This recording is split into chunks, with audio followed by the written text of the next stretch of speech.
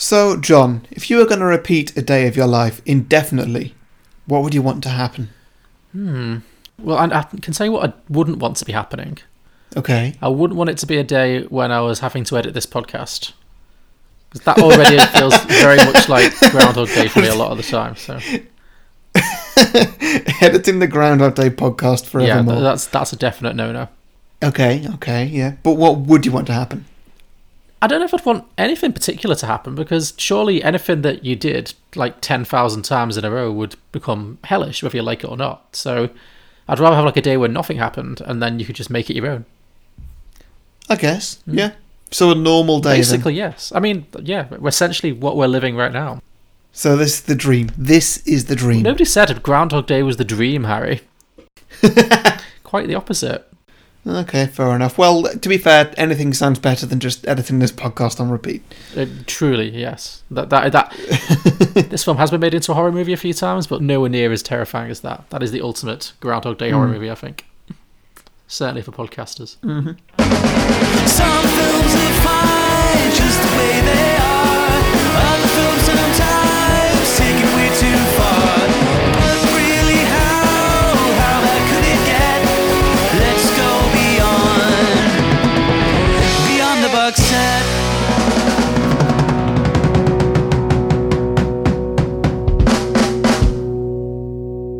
Welcome everybody to Beyond the Box Set, the podcast where today we are pitching prequels, sequels and spin-offs to Groundhog Day. We will also be pitching some drinking games and hearing from our listeners with the submissions that they've posted on our Facebook and Twitter pages. But first, we're going to talk about some of our favourite moments and give a bit of a plot summary, which maybe won't take very long with this film, who knows? No, yeah. Yeah, I mean, just see what you do with this one.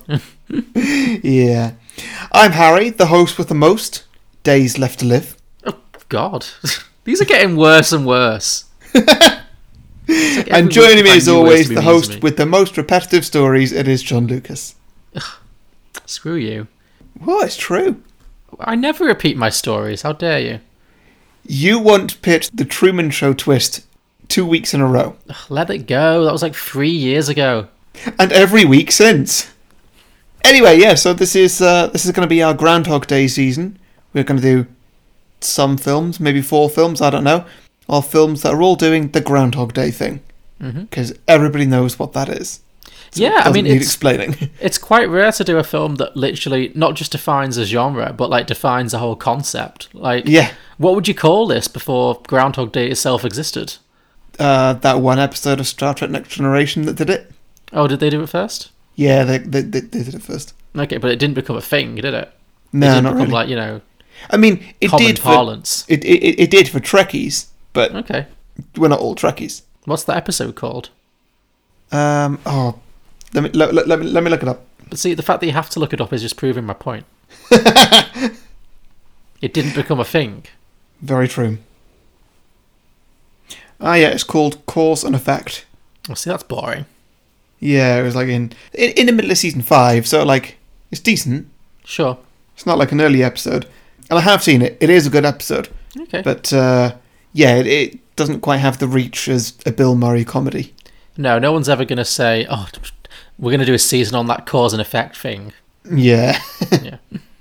Does the episode feature at any point Troy saying something along the lines of, I sense that we've done this before? I'm not sure if it was Troy. I think it was Guinan who was. Who stated the obvious in that episode? Yeah. Okay. I think. I'm not sure. I meant to watch it today, but I didn't get around to it. Well, you are very busy. Yeah. You try having nothing to do. It's quite difficult. Trust me, I'm well aware. Okay, so Groundhog Day. Should I do a plot summary? Go for it, yeah. Okay, so we pick up with Bill Murray, who is this weather reporter called Phil. Mm-hmm. Perfectly cast Bill Murray. He's almost always perfectly cast. Yeah, that's it. Have you ever watched a Bill Murray movie and not thought, like, literally nobody could do this but Bill Murray? Yeah. It's very rare to see him miscast. He does have a habit of just taking a film and making it his own. Like, taking a role and, like, just letting loose with it. Yeah, well, I think he can't help himself. I think if you put Bill Murray in a film, it instantly becomes a Bill Murray film. I think the only director who can control Bill Murray is Wes Anderson. But he's still doing the Bill Murray thing, right? Not massively. Like, in these films, like Groundhog Day, he's quite intensely Bill Murray, doing Bill Murray. Yeah. Whereas, say, in, like, Moonrise Kingdom or something, he's a bit more subtle. He's got. But then in those films, in Wes Anderson films, I feel like every character is Bill Murray.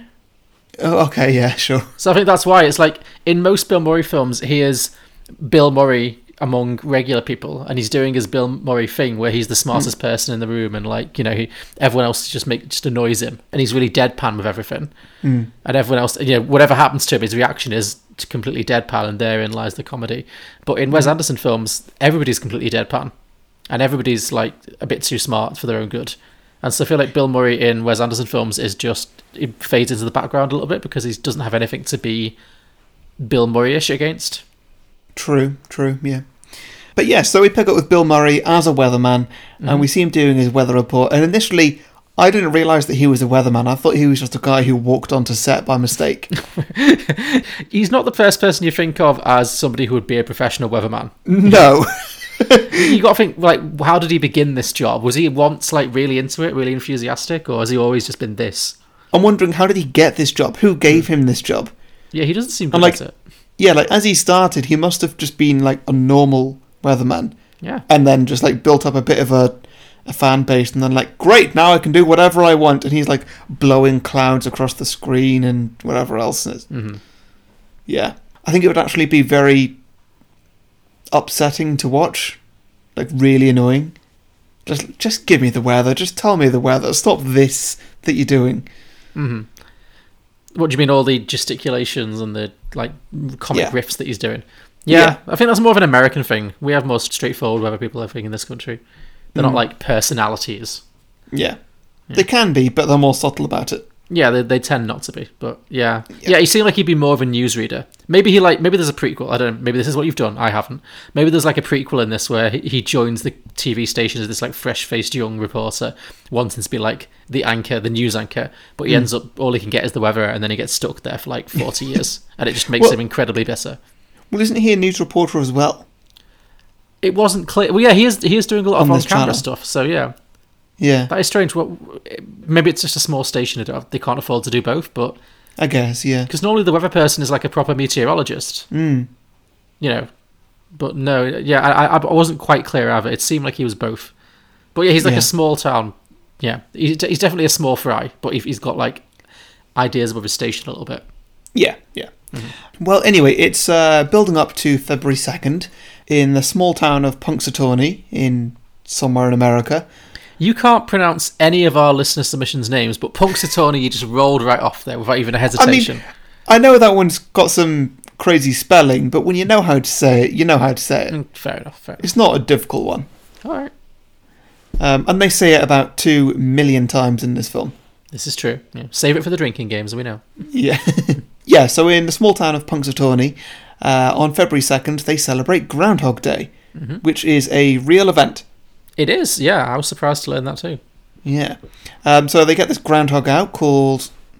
1 second. It's called Phil, isn't it? It is, yes. Because isn't that why they sent him? Because they're both called Phil. And it's like, oh, that's cute. The groundhog is called Punxsutawney Phil, seer of seers, sage of sages, prognosticator of prognosticators, and weather prophet extraordinary. Wow. That is his full name. Well, and this is a real groundhog in a real town. Oh, the groundhog is real as well. Yeah, no, this is all... Oh, I just thought the basic ceremony was lifted from real life. I didn't know like the whole groundhog lore was... Wow. Yeah. So what? But what is a groundhog? And the groundhog speaks groundhogese. That is also the official language. Good grief. I know, right? Dougal wanted a whole episode on it. Oh, and so that's why you're so well versed on this. Okay, but what is a groundhog though? Because it looked more like it was just a giant squirrel type thing. Yeah, like a beaver or something. I don't know.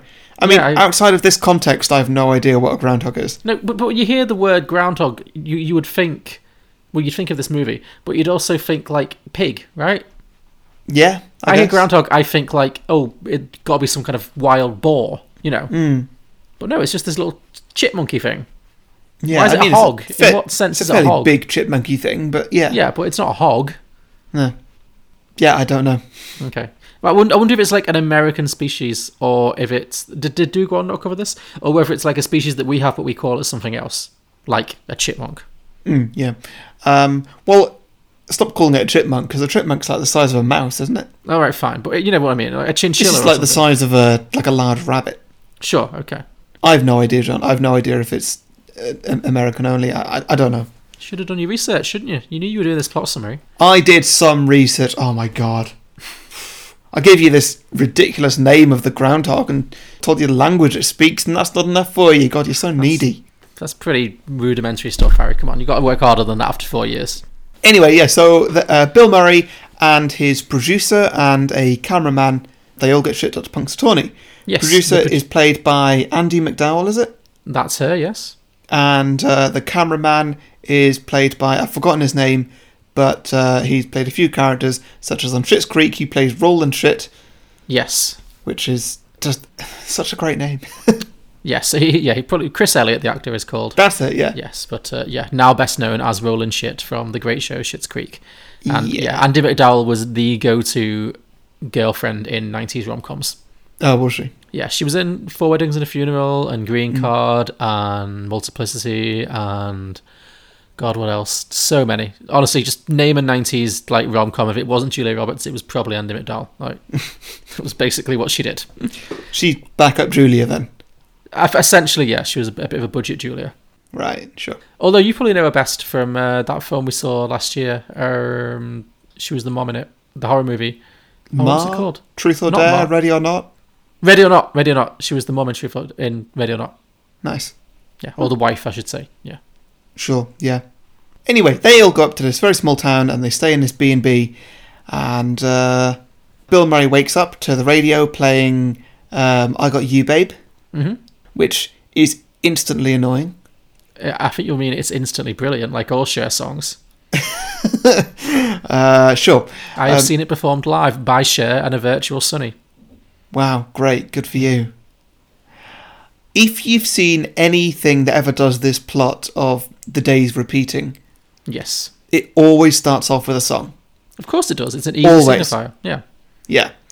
And there's just something about when that's going to happen. Because, like, it happens in so many things now. Like, say, Russian Doll did it. And then sometimes just a random TV show. That Community might have done it at some point. I'm not I'm sure. sure it has, yeah. Oh, they kind of did it with that Darkest Timeline episode.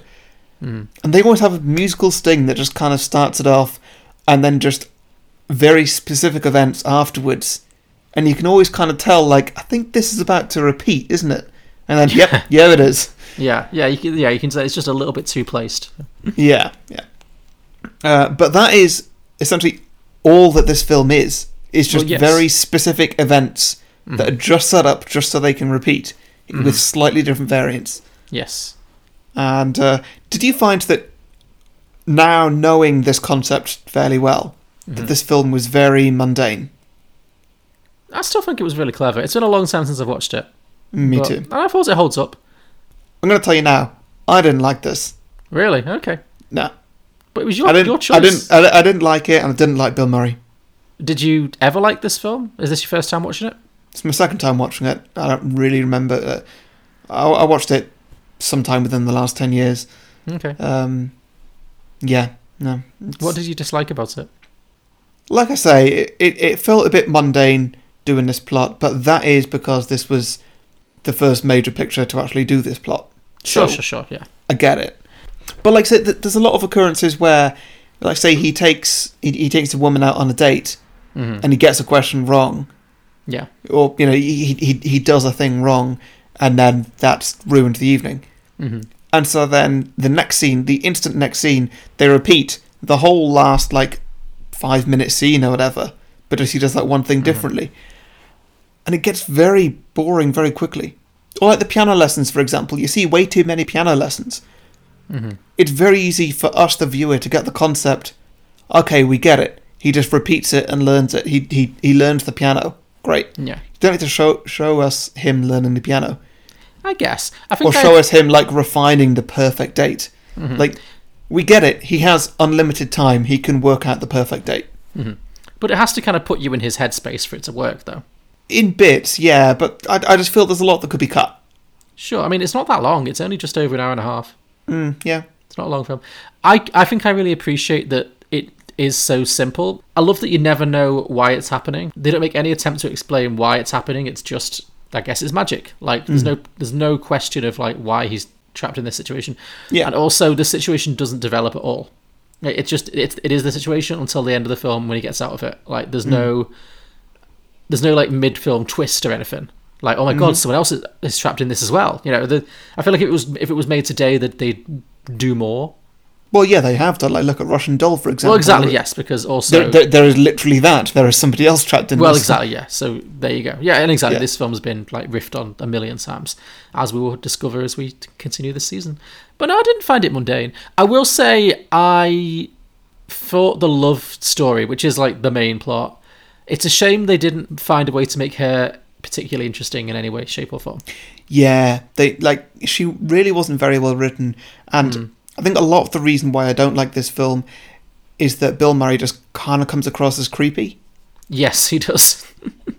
There's a lot of Like, she said no already. Yeah. I feel like the aim of Bill Murray in this film is like, okay, how do I sleep with Andy McDowell? Yeah, basically. That's his mission in this film. That's literally it. Like, the getting out of the repeating day cycle, he does seemingly by accident. Well, sure, I think he's resigned himself to the fact that he's trapped and that he's just trying to find ways to make it bearable. But yes, a lot of that does involve manipulating Andy McDowell into having sex with him. Yeah. Yeah. No, you're right. It's And then that becomes the bulk of the plot. yes. Like, we spend about a third of the plot of him going about his day. So back to the plot summary. He wakes up in the B&B. He meets up with a few other residents, meets the owner of the place, goes down to the Groundhog Day celebration in the park, and watches as they get the groundhog out. They speak to him, and the groundhog says, "Oh, well, spring's going to start in 3 weeks or whatever." And he reports it. The groundhog doesn't actually speak, just to be clear. It's like a man pretends that the groundhog is whispering to him. The groundhog actually speaks, John. It's not pretend. This is real. All right, but we don't hear his voice, is what I'm saying. Sure. Whose voice would he have? The groundhog. I would hope Ian Bill Murray's. McKellen. Ian McKellen. Yes, Ian McKellen will be a good voice for groundhog. This February 2nd at 7:20 and 30 seconds, Punxsutawney Phil, the seer of seers, prognosticator of prognosticators, emerged reluctantly but alertly in Punxsutawney, PA, and stated in groundhogese, "I definitely see a shadow." Sorry, folks. 6 more weeks of winter.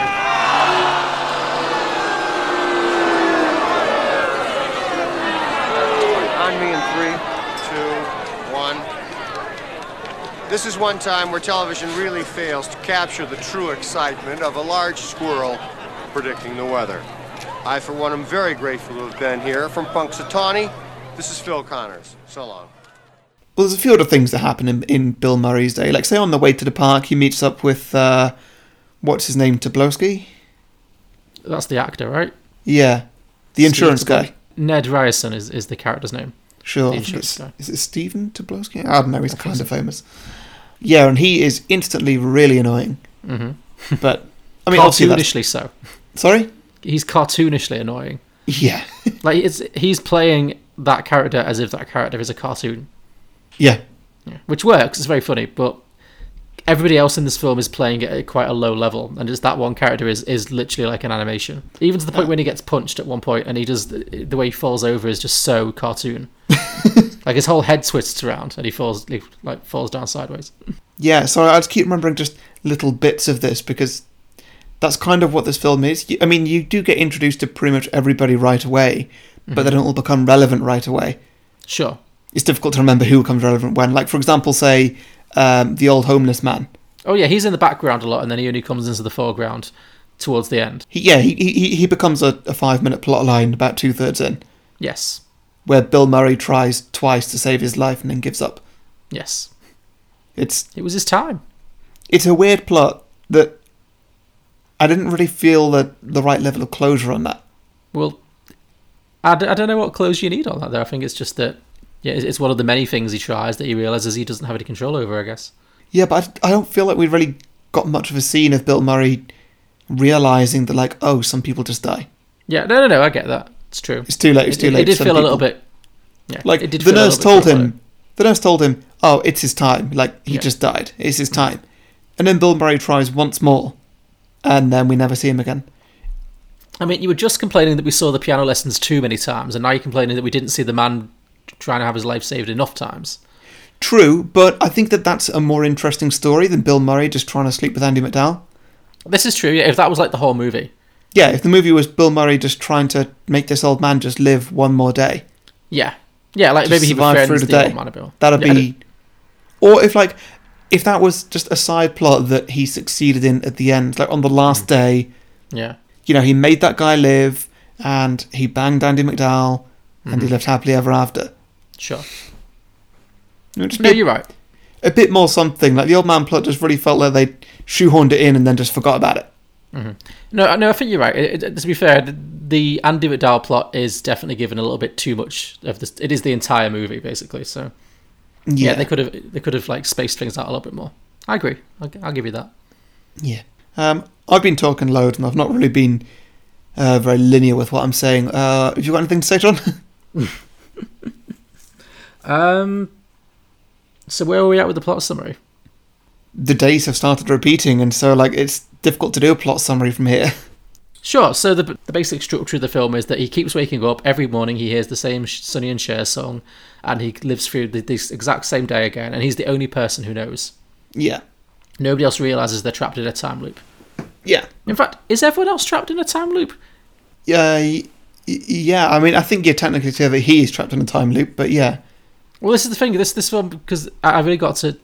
It's one of those films that you could really like. The more you think about it, the more deep into like the rabbit hole you could go. But like, are they actually in a time loop, or are they just like ceasing to exist at the end of every day? I think there's multiple options here. Like, they're in a time loop. They could be ceasing to exist. I've had listener submissions that each day is a new parallel universe. Mm-hmm. Yeah. There's loads of different options. I did have one listener submission that I tried to expand myself, which was that switch it round. So everybody else is repeating the same day, but Bill Murray's stuck in the same day. But then that's kind of the same thing, even though it's the opposite. It's really confusing. So everyone else is trapped in the same day in the town, and he's the only one who doesn't realise. Yeah. Okay, that's interesting. It's weird because it's kind of the exact same plot, but also the exact opposite at the same time. Sure. Well, the bit that kind of made Depends me how you think think about about it. The bit that made me think about this was in the middle of the movie. There's a section when he becomes suicidal and he kills himself in a variety of different ways. Right? Yeah, that's a weird one. Yeah. Yeah. I mean, this movie goes to some very dark places for a comedy. Yeah. Like, but there's one. I nearly went down that route halfway into my sequel, and I was just because the first one did it, and so I kind of went into that, and then like, this isn't fun at all. Just bleak. Yeah. Yeah, and that's the same for this. Like, it's not fun when he tries to kill himself in various different ways. It's like, I mean, the first time it's why funny. am I After watching that, it's this? just disturbing. Yeah. yeah. But I liked it when he was like, say, when he was fearless and he was doing car chases and like sure. driving along the train track and the train's coming towards him, that sort of thing. Why did the police car start driving on the train tracks as well? I don't know. I mean, it's a 90s comedy, John. It's not set in realism. No, the Groundhog's real. The Groundhog's real. Everything else Don't is... dispute that. But the police completely made up in this. Okay, fair enough. But yeah, I think the bit that really made me like go into a whole like brain loop with this whole thing was I kind of assumed that when his consciousness ends, like when he falls asleep at the end of the day, it loops back around to the same day again, right? Yeah. But on one of his suicide attempts, but they're all successful. On one of his suicides, I think one of the early ones, we see him kill himself, and then we see Andy McDowell and Chris Elliott go to the morgue and identify his body. Oh yeah. So I was like, are they just like particularly on these suicide days, are they just having to live through this day where they're like, oh wow, this was a horrid day, my boss killed himself, it was awful. Yeah. And then they just like live through that day, have a very bleak old time of it, and then just like turn in for bed and like, God, what a shit day. And then that's it. and then it just loops around again. Like, I guess, yeah. I don't know. It's very unclear, but that's not necessarily a bad thing for this No, film. it's not a flaw. It's just I found it really interesting. I started really like thinking about it, and like also, how long do you think he was trapped? How long did this go on? It doesn't specify, but he becomes very good at the piano. This, I'm thinking, it's like hundreds, if not thousands, of years. Well, I was thinking more like hundreds of days, but Well, how long do you think it takes to become fluent in the piano and to become an ice sculpture expert? I don't know. I mean, you could argue that he just learned that one tune on the piano. One tune incredibly well, yeah. Like maybe just to kind of be, to under-exaggerate. I don't know what the opposite of the word for exaggerate is. To under-exaggerate, maybe he just learnt that one tune. Mm-hmm. Maybe that'd take a few months just to learn that very well. Okay. Sculpting ice, maybe he can just do the one sculpture. I don't know if that's the same thing, but sure. No, I don't know either. But they say it takes 10,000 hours to become proficient at anything. Okay. Like, learning a language or learning a skill. They say if you do it for 10,000 hours, you'll be, Yeah. a master at it. So does that mean that you're proficient in Animal Crossing then? Yeah, pretty much.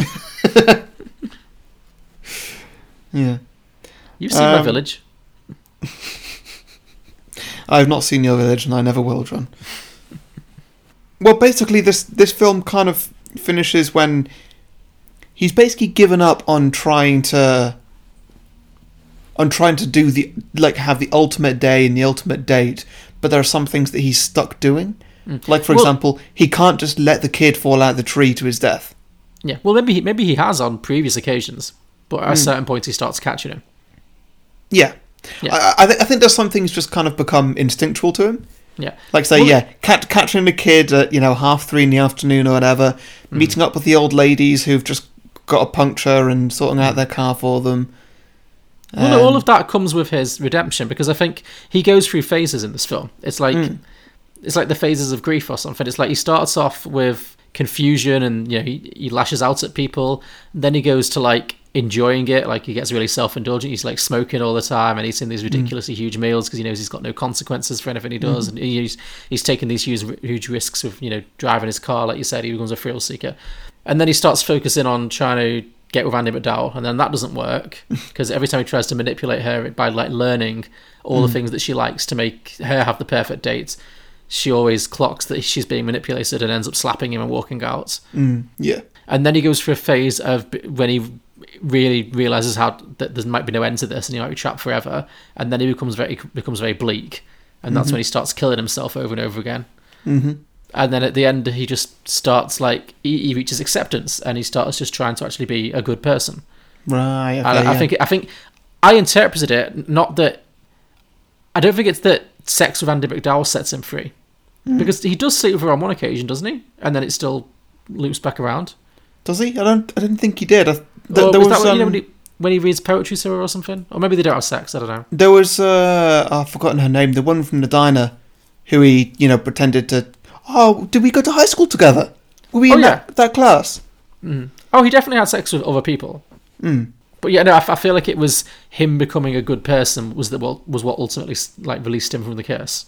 Right. He works with the whole community, just becomes a good person, and that's what makes Andie MacDowell finally fall for him.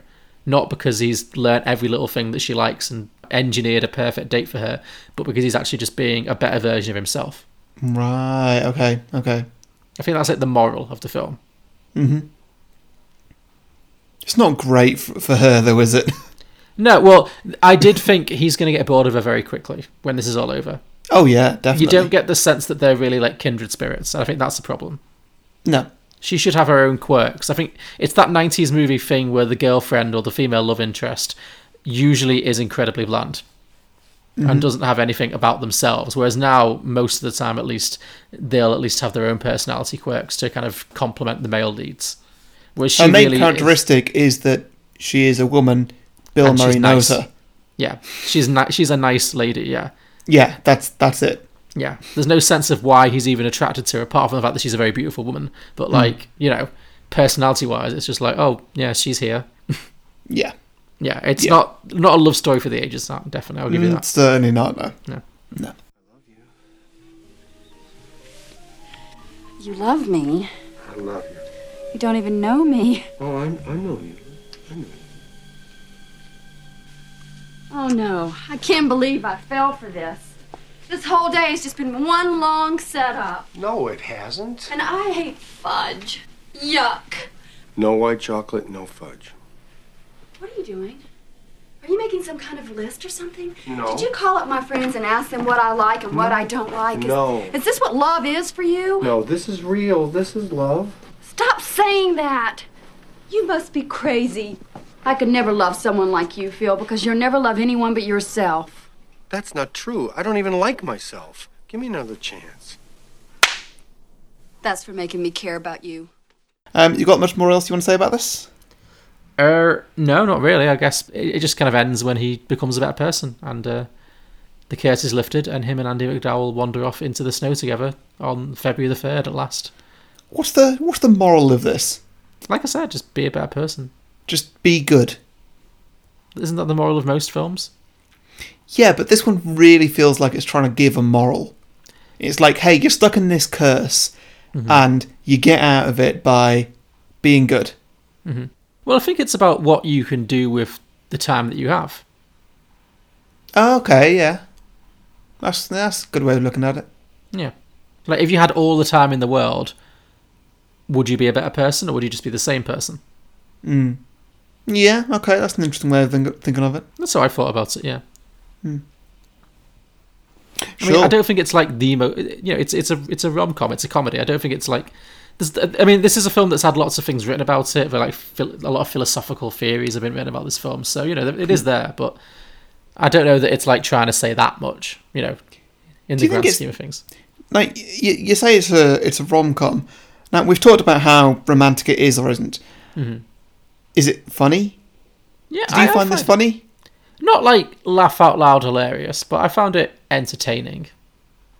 I found it loosely entertaining. I was expecting something a lot more heartwarming. Really?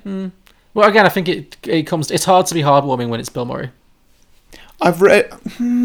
Bill Murray can really do heartwarming. In what? Or just, like, fun comedy. He can certainly do fun comedy, but I don't know if Something heartwarming that's is like his a family classic, like Ghostbusters, for example. How is that heartwarming? Maybe heartwarming's the wrong thing, but, like, just, like, a classic. And, that, like... Yeah. What am I saying here? Just something that is a guaranteed fun time. Mm-hmm. I feel like that's what Bill Murray films normally are. Mm-hmm. Or at least the comedies that he does. Mm-hmm. This one just didn't really feel like that at all. A lot of it feels a bit boring and repetitive. Mm-hmm. And I know that's kind of its thing, but that's not necessarily a good thing. Okay.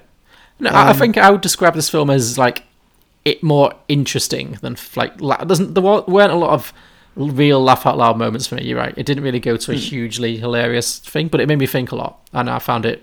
I always find it to be interesting, just because it's an interesting idea. It's very rare to see a film that is like an idea that hasn't really been explored before, except in some Star Trek episode. But yeah. Well, that's the thing. Like watching it now, it's been done so many times now that this is not the best version of itself, and it wasn't even the first version of itself. All right, fair enough. Well, wow, big old shit on Groundhog Day then. Well, yeah. I mean, I was expecting a bit better from just the film that kind of set the standard for something that already existed. Mm-hmm. Well, it's always the way when you see a film that's hyped that much. You're always going to find it underwhelming. I suppose, yeah. Are you saying this is like the Citizen Kane of comedy? Ooh. Of comedy. I'm not sure about of comedy, but of like 90s whatever we're comedy calling starring these Bill films, Murray. repeating films. Yeah. I'd say maybe this is the Citizen Kane of that, in Yeah. that it's boring and I don't like it. Great. That is a true like compliment sandwich right there.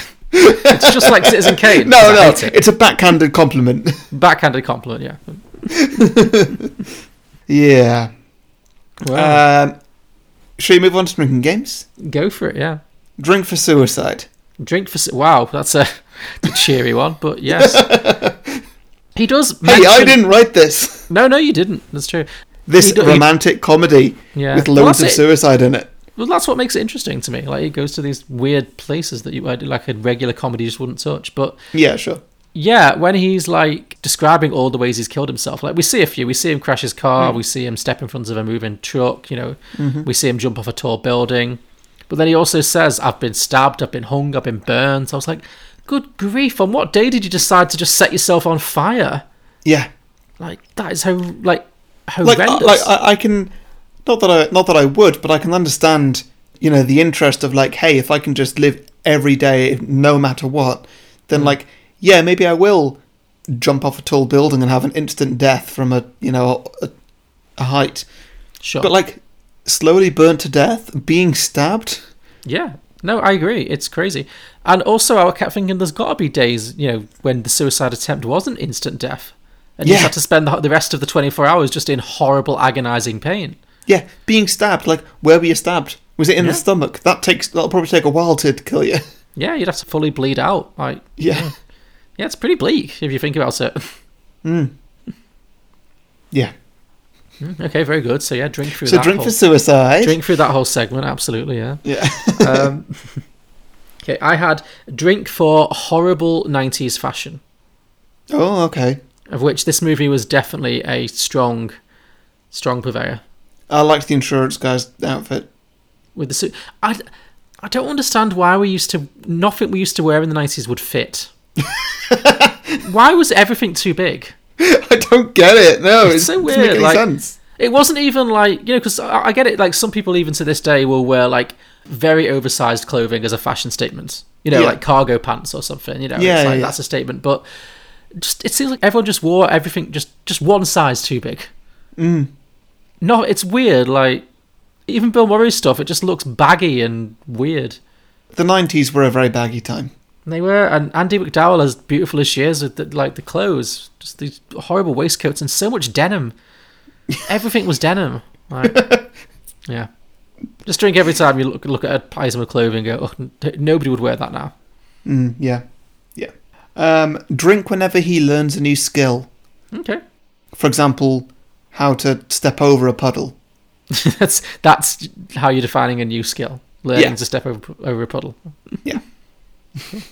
Wow. Or like when he Setting learns that bar something nice about and- somebody, like learns I was thinking more a like high school becomes teacher or a whatever. piano virtuoso, or or an ice sculptor. But no, also learning to step over a puddle. That's a skill. 10,000 hours again. Yeah. Okay, very good. Drink for dodgy driving sequences.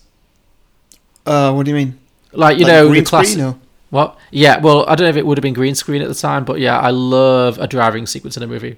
And this had some very good ones because there's lots of Bill Murray driving with a groundhog in his hand and trying to pretend that he's driving. Or the sequence when they're on the train tracks was really funny to me because it did not look good. Yeah. It was very much, we are sat on a studio and someone's like rocking the car from the side and we're just like, trying to look like we're speeding down a rail track. Yeah, that's always entertaining. Yeah, no, very of its time driving sequences in this film. Drink for every time it repeats. Yeah, well, every time a new day starts. Yeah.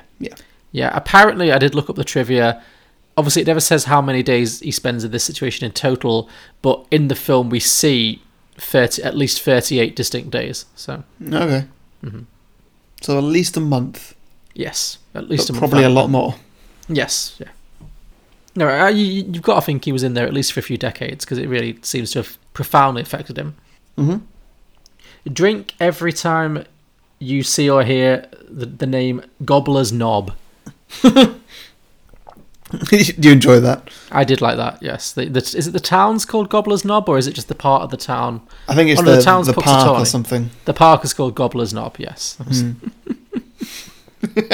was a good one. Gobbler's Knob. Oh dear. Yeah, drink for the groundhog, and that's the last one I got. Drink for the... Yeah. Did you know it was a real groundhog? It wasn't a puppet. And in the driving sequence, when Bill Murray's having to pretend to drive, the actual groundhog bit him so hard that he had to go to hospital. Really? Yeah, he got horribly badly bitten. Like, Oh dear.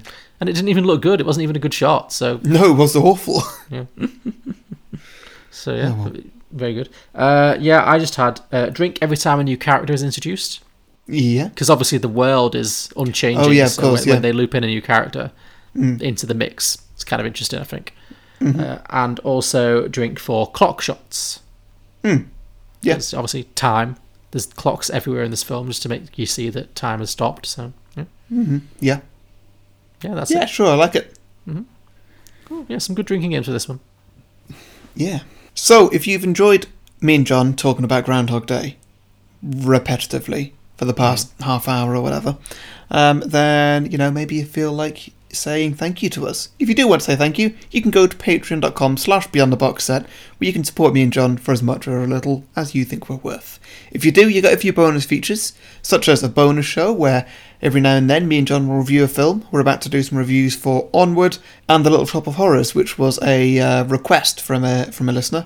Because right now, cinemas are not open, so we're just doing requests for any old film. Yes, anything you like. Don't need to be a Patreon to send in a request, just get in touch with us on Facebook or Twitter and we'll review your film for you. Also, if you become Patreon, you get extended versions of the main show. You also get an exclusive Facebook group, you get 30-second advert slots on the main show, and you get to choose an episode every now and then. So, plenty to go at. All of that is at patreon.com/beyondtheboxset. Okay, and before we get to our sequels, just want to remind you all that I do a quiz every Friday evening, live on YouTube at 8 PM British time. This last quiz I did was Marvel. That went down very well. Loads of people. Millions, yeah. Yeah, like 8 billion people turned up. It was fantastic. More people than actually exist in this world. That's how Yeah, popular it was, YouTube crashed. It didn't know how to deal You with that broke many the people all at internet. once. Yeah. It was a popular quiz, that's what I'm saying. Yes. Yeah, so this Friday I decided to follow with another popular quiz. It's going to be Lord of the Rings. So if you're a fan of Middle-earth or J.R.R. Tolkien, tune in this Friday at 8 PM. And, bring your best Lord of the Rings knowledge. Let's see, Alex. What do you think of Jaws, which is at 97% Rotten Tomatoes? I find it to be anti-shark propaganda. What do you feel about the Entourage movie, which is at a meager 33%? I think they finally got Hollywood right. How about It Follows, 97%? Worse than your parents giving you the sex is evil talk. How do you feel about Juno, which is at 94%? That would be a movie that celebrates a teenage homewrecker. How about Bewitched at 25%? Best television adaptation ever put to film. How do you feel about American Hustle at a towering 93%? Overwrought awards bait. Righteous Kill, 19%. The movie that Michael Mann wishes he had made when he created Heat. Sounds about right. I'm Julio. I'm Alex, and we are the Contrarians. As you can tell, our thing is that we rage against the Rotten Tomatoes machine. Regardless of what we really feel. Find us on Apple Podcasts, SoundCloud, Stitcher, TuneIn. Facebook, Twitter, we're everywhere.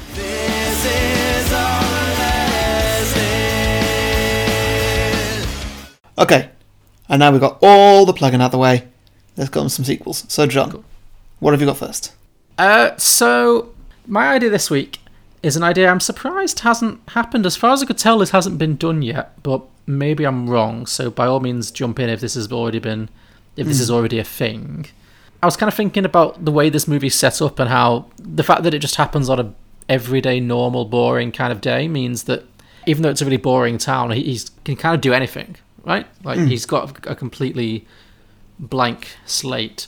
Mm-hmm. So I just kind of thought, like, well, what would be, if you were, like, you asked me at the beginning of this episode, like, if you were going to be thrust into a Groundhog Day situation, what would you want and what would you not want? I was saying, what would be the absolute worst day to be stuck in Groundhog Day? A hangover. No, not a hangover. Not like just specifically. I was thinking more like specifically what day. Okay. Christmas Eve. Close. Christmas Day. Okay. Yeah, I've made Groundhog Day a Christmas movie. Okay, sure. Because, yeah, Christmas Day, lovely once in a while, but can you imagine if every day was Christmas Day? Can you imagine how hellish that would be? Yeah, that'd be pretty rough. There is literally nothing to do. You can't, everything is closed. Mm-hmm. Everyone is expected to be exclusively with their families and no one else. And super happy. And super happy. You have to be super happy, yeah. All the TV is shite. Mm-hmm. I think that would be the worst kind of Groundhog Day hell, to be stuck in Christmas Day forever. So that's basically my premise. So I'm thinking it's probably not worth bringing Bill Murray back for this. Okay. I think it's just the sequel is in the concept rather than the characters. Yeah. But I was thinking it could be set in the same town. Maybe just like it could just be like an unspoken thing, but maybe like it's this town has like some kind of magic to it that causes these things. So I always liked the idea that the groundhog is actually the thing that has caused the the apparition in time. Mm-hmm. Like, it placed a curse on Bill Murray or something. So we could still go with that, really. But, like, the groundhog, for whatever reason that maybe you'll get to, has decided today is the day. Yeah, we can work that in. That's fine. But I'm thinking it's a modern sequel, so let's say it's vaguely set around the now. It's going to have to star, like, a vaguely Bill Murray-ish type, I guess. Okay, have you got someone in mind? No, I was thinking, like, there isn't really much of a Bill Murray type. He's so distinctive. And then I was thinking, well, who would be in this film? And if this film did get made today, all I could think of was it would probably be, like, Ryan Reynolds. Yeah. Which is kind of a damning indictment of where we are with comedy stars right now. I find him quite annoying. But if he promises to rein it in and not go, like, full Ryan Reynolds, then, you know, if he just tamps it down a bit and doesn't do the whole Deadpool thing, then I can see this working for him. Yeah.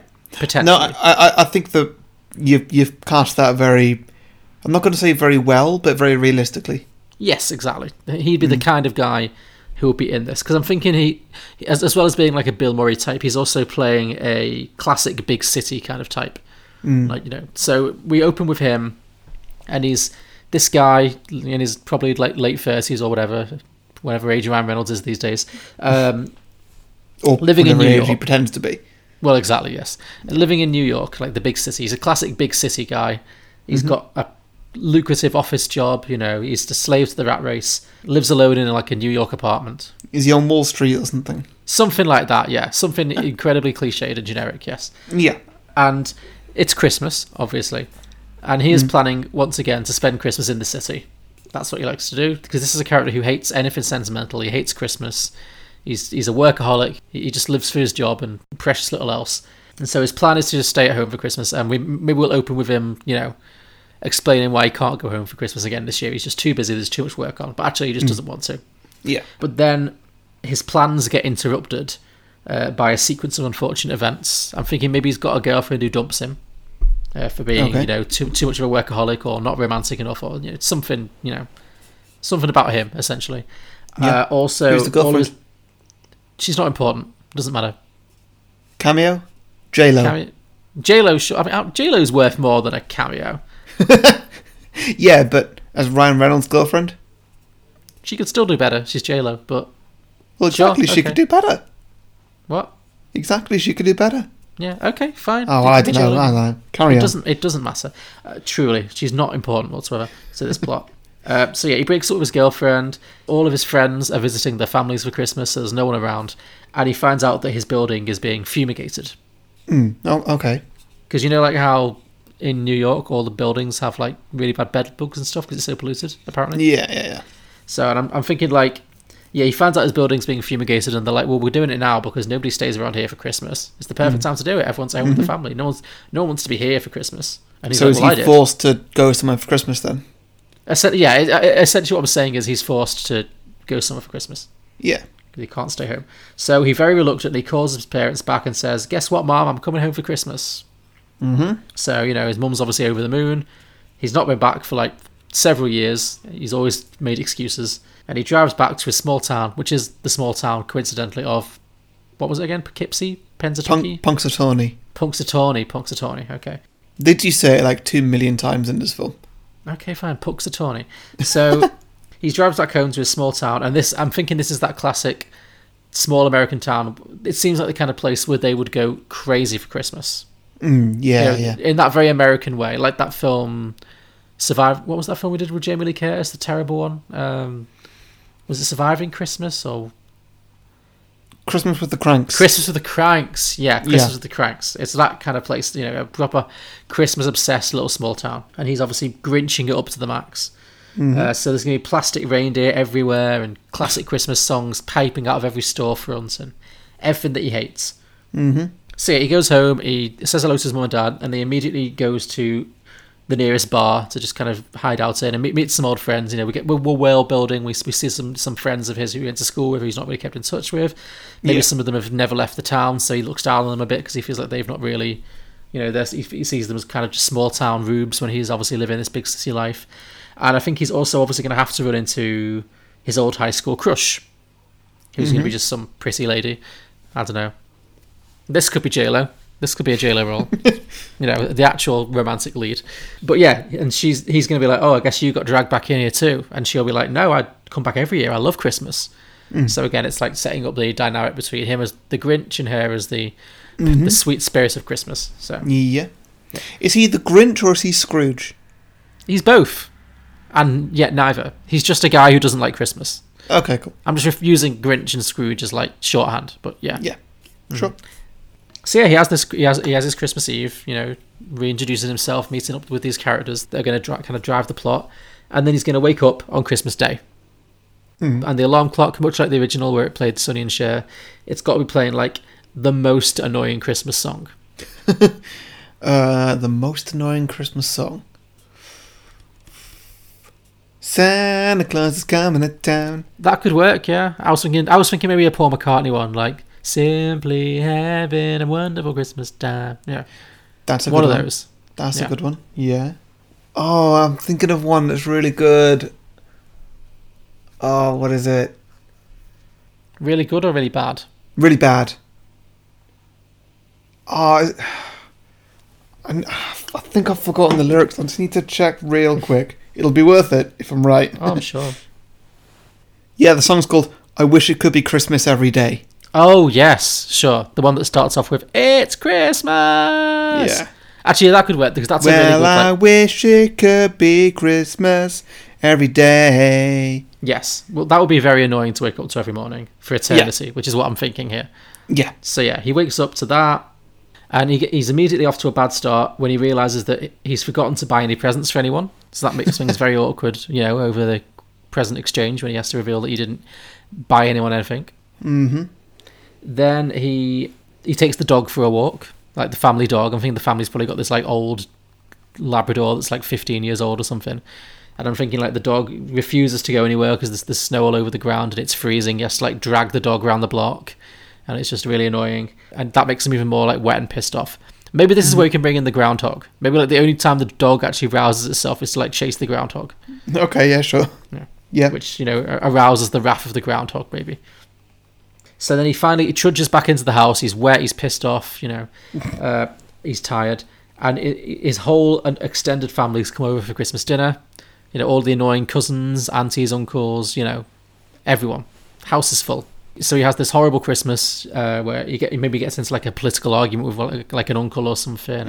And his cousins are really obnoxious, and you know everyone's asking about his life and stuff, and it's just making him really uncomfortable. All the Christmas nightmares we've all had from time to time. Maybe his mom asks him to set a timer and he forgets, and so she burns the turkey, and so the meal's ruined. And it's just a horrible, horrible Christmas because he's got such a bad attitude about it. Yeah. And he ends up storming out, spending his night alone in a bar, the only bar that's open in town. Mm-hmm. And as he's staggering back at the end of the night, he slips on some ice and bangs his head. And then we wake up again the next day with, "It's Christmas." And the cycle begins to repeat. Sure, yeah. Yeah.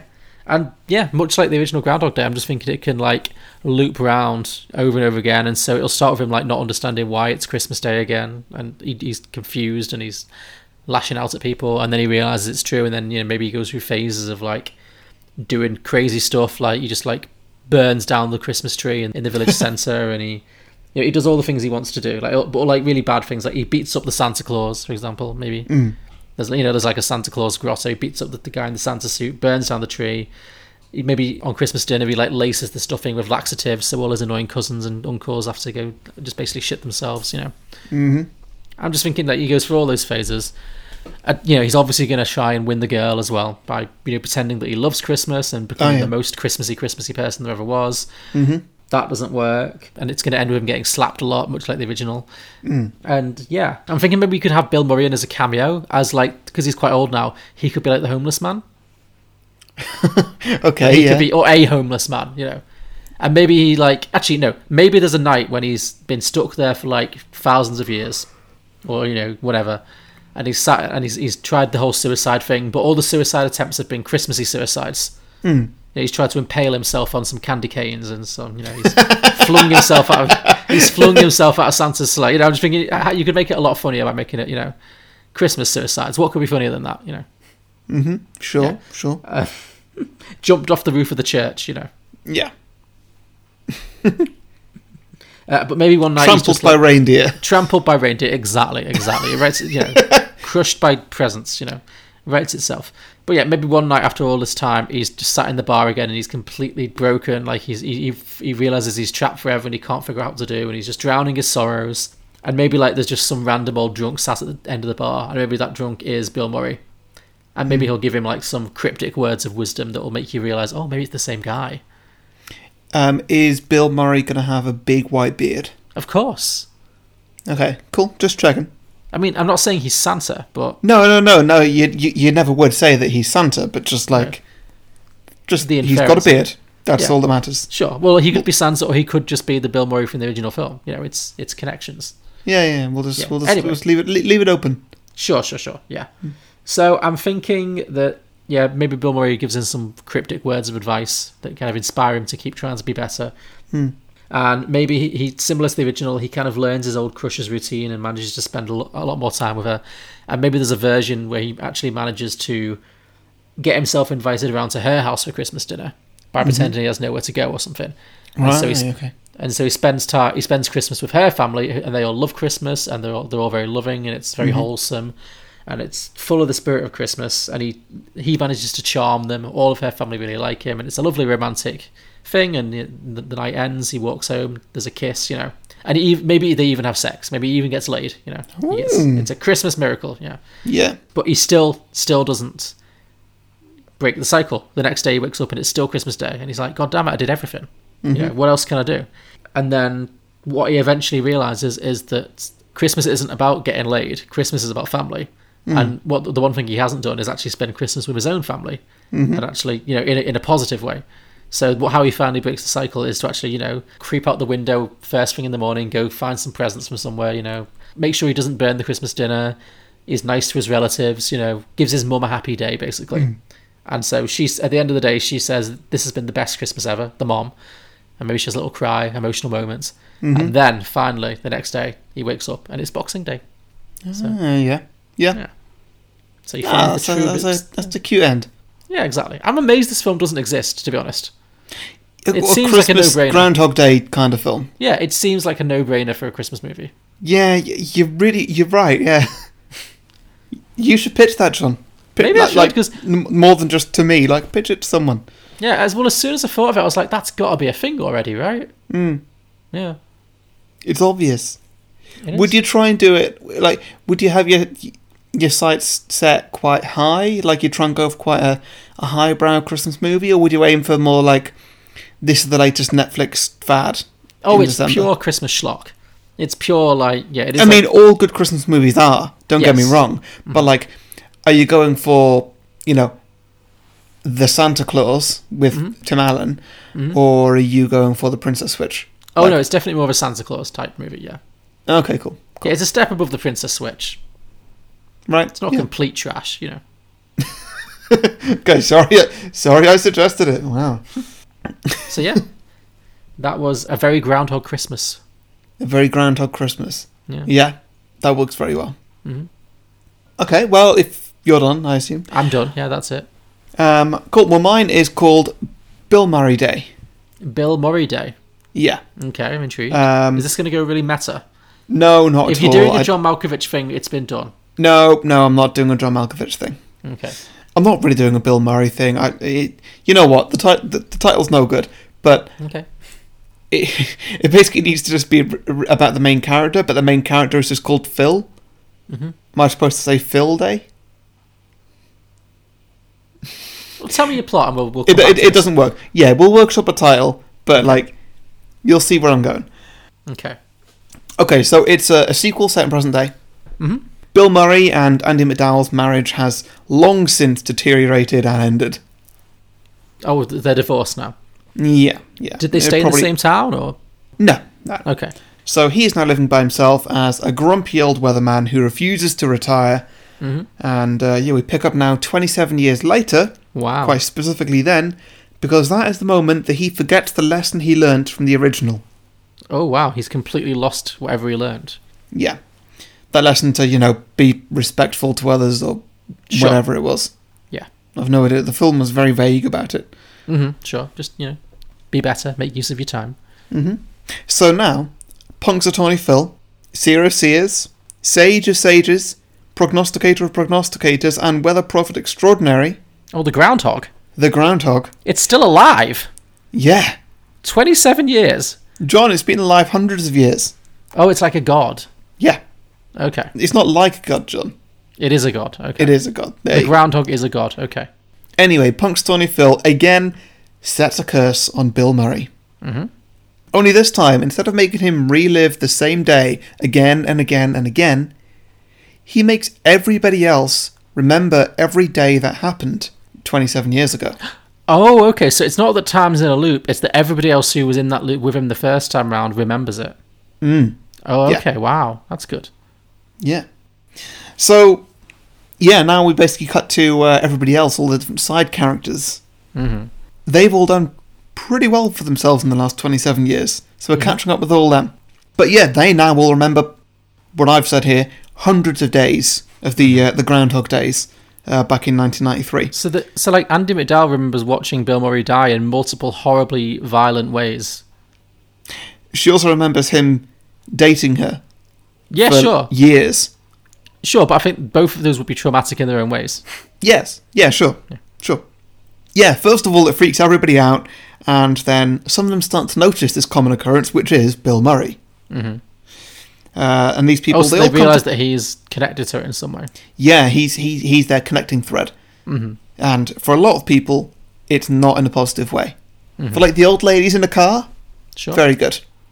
Did very well. Mhm. The kid in the tree, mostly good, but actually a lot of the time, Bill Murray missed. Yeah. He could have done better. So the kid's a bit pissed off, like, hey, I died a lot of times and it hurt. Yeah, and so they form a support group.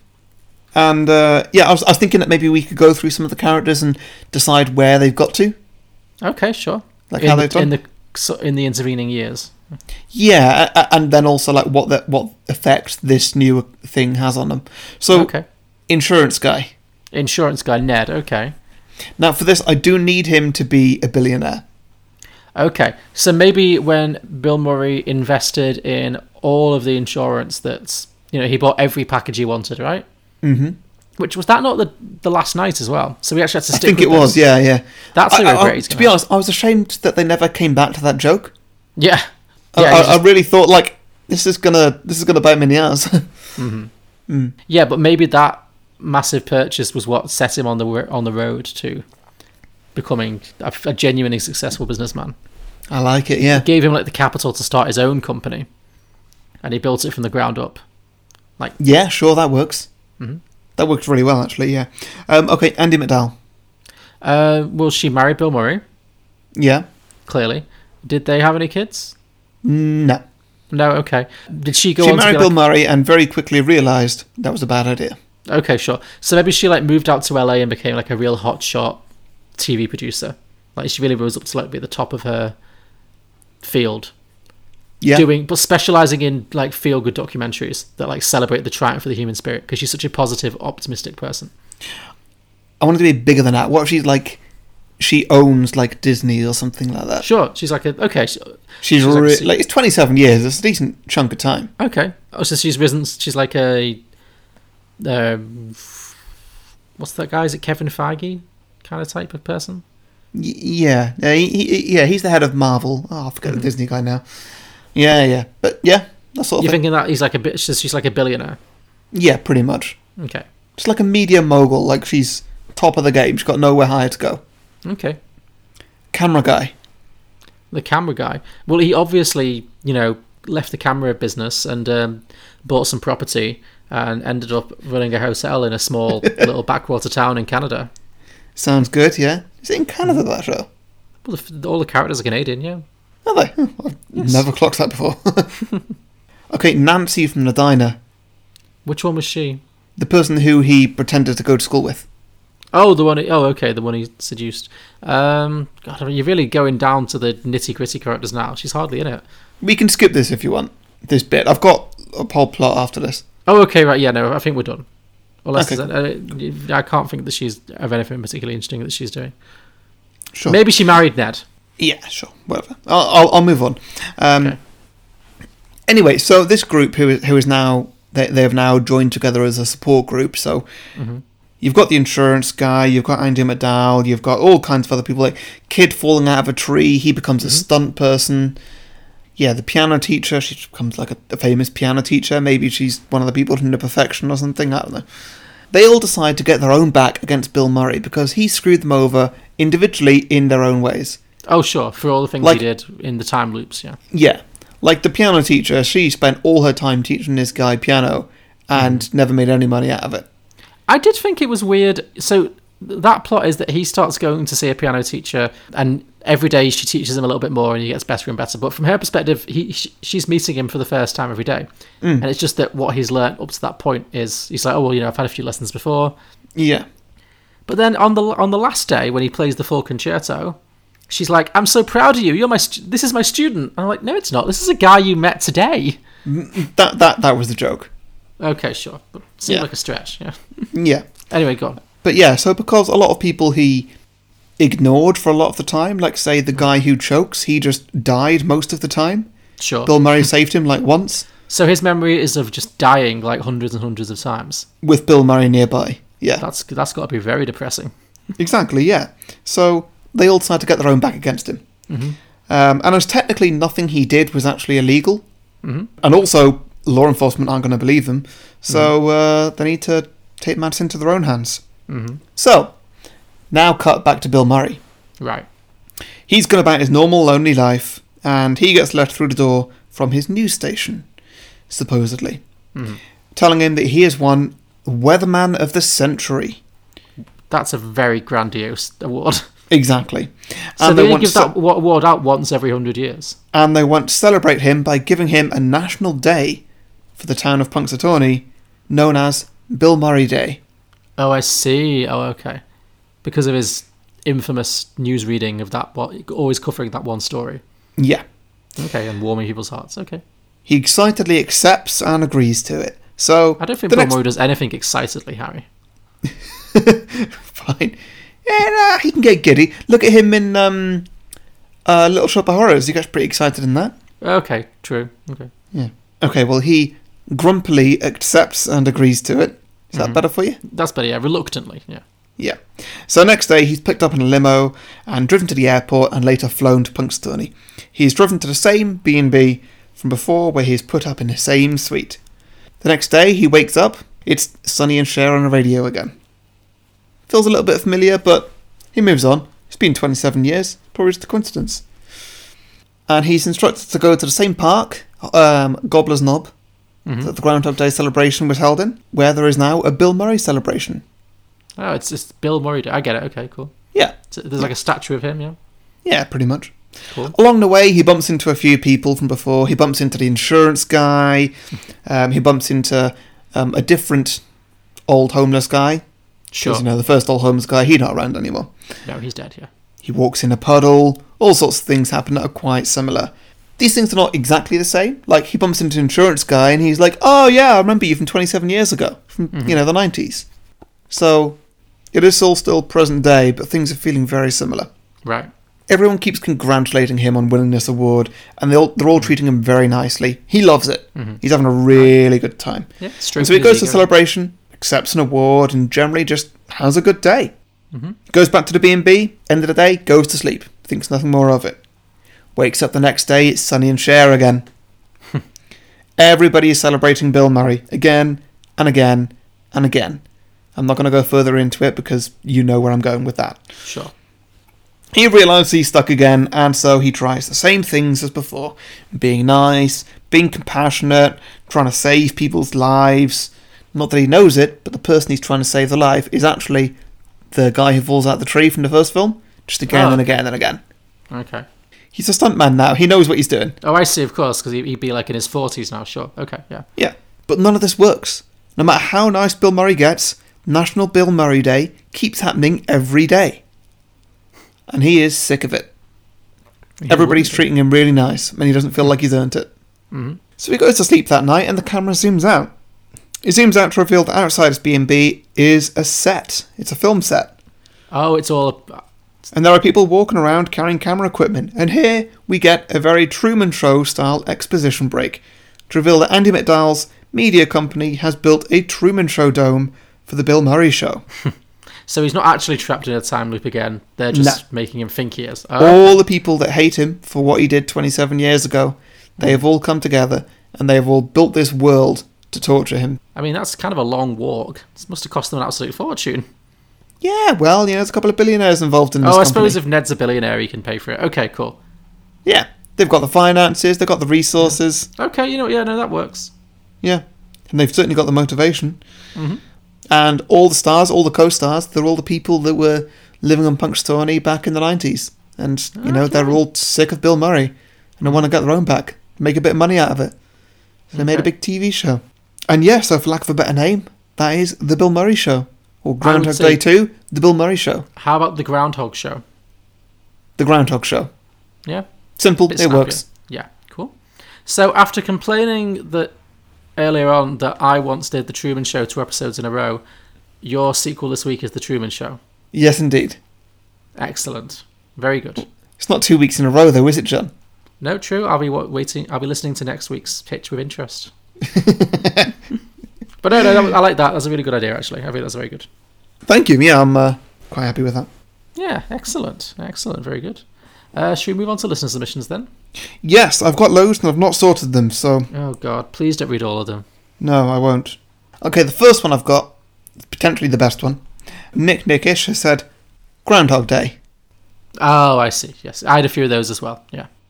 Brian Wilson says February the 3rd. Yeah, that makes sense because the original film takes place on February the 2nd. So. Yeah. Patrick Barnes says Wild Hogs Day.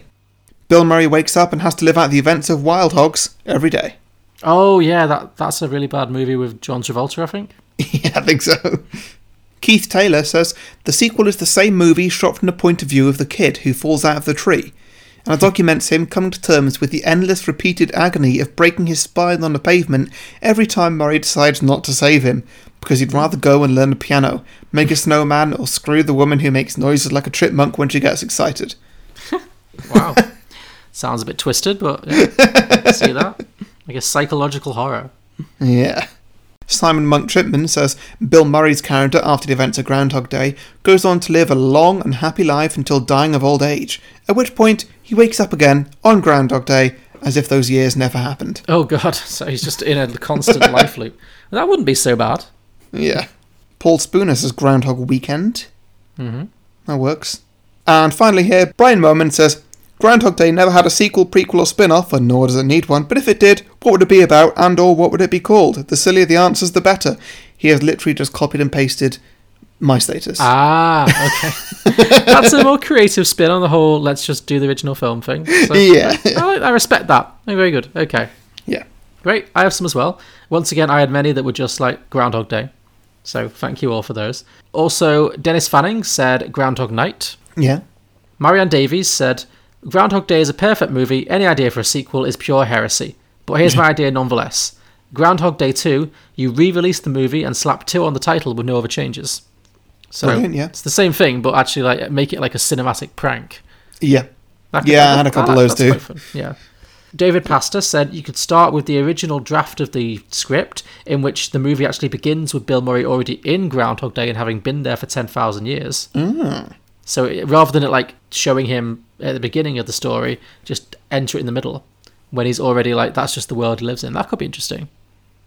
It could, but it also screams like the film's going to be written, how did he get here? Let's throw some flashbacks. It would be, probably like an origin story kind of thing, yeah. So yeah.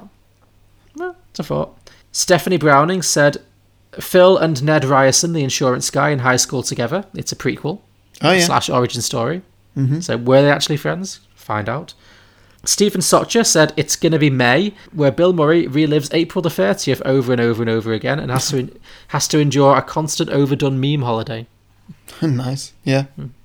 Mike Carey said Punxsutawney Phil, it's an animated movie retelling the whole story from the groundhog's perspective, and it turns out the groundhog is also stuck in the time loop until he sets things right. So Sure. That could work well, yeah.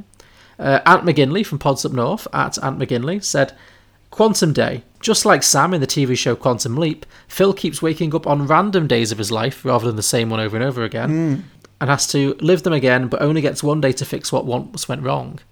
So that's he's cool, jumping yeah. around to like bad days from his life, from the whole span of his life, and he's got to have a chance to put things right that he did wrong in the past. But he's only got one chance, and if he screws it up, he's screwed.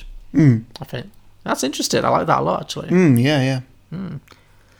And finally, Cinema Adventure Pod at Cine Adventure Pod said, Phil thinks that he's in a loop again, but it turns out he's just trapped inside during a pandemic. So, essentially, it's today. Excellent, yeah. So, thank you everybody for those sequel ideas. We ask for your listener submissions every week, a few days before we record, by putting posts out on Facebook and Twitter where you can post your ideas.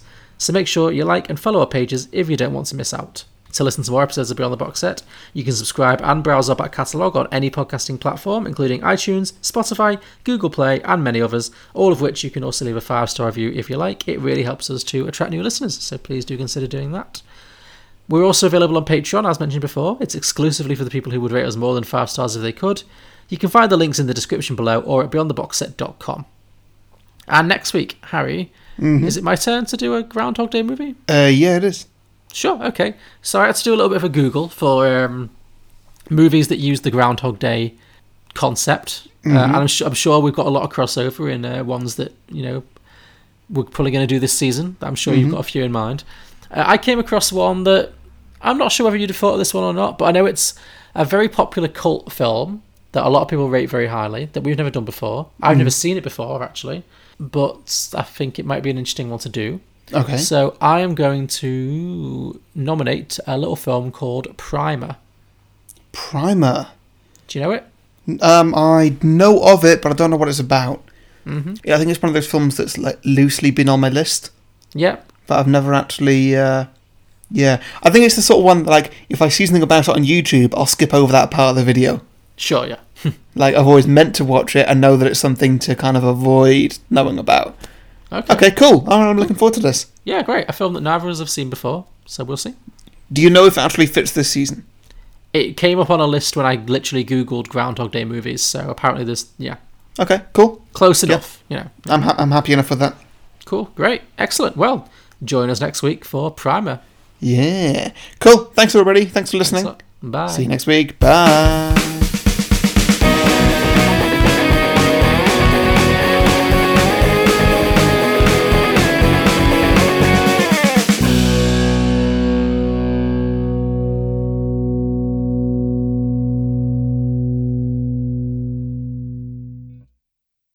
This is one time where television really fails to capture the true excitement of a large squirrel predicting the weather.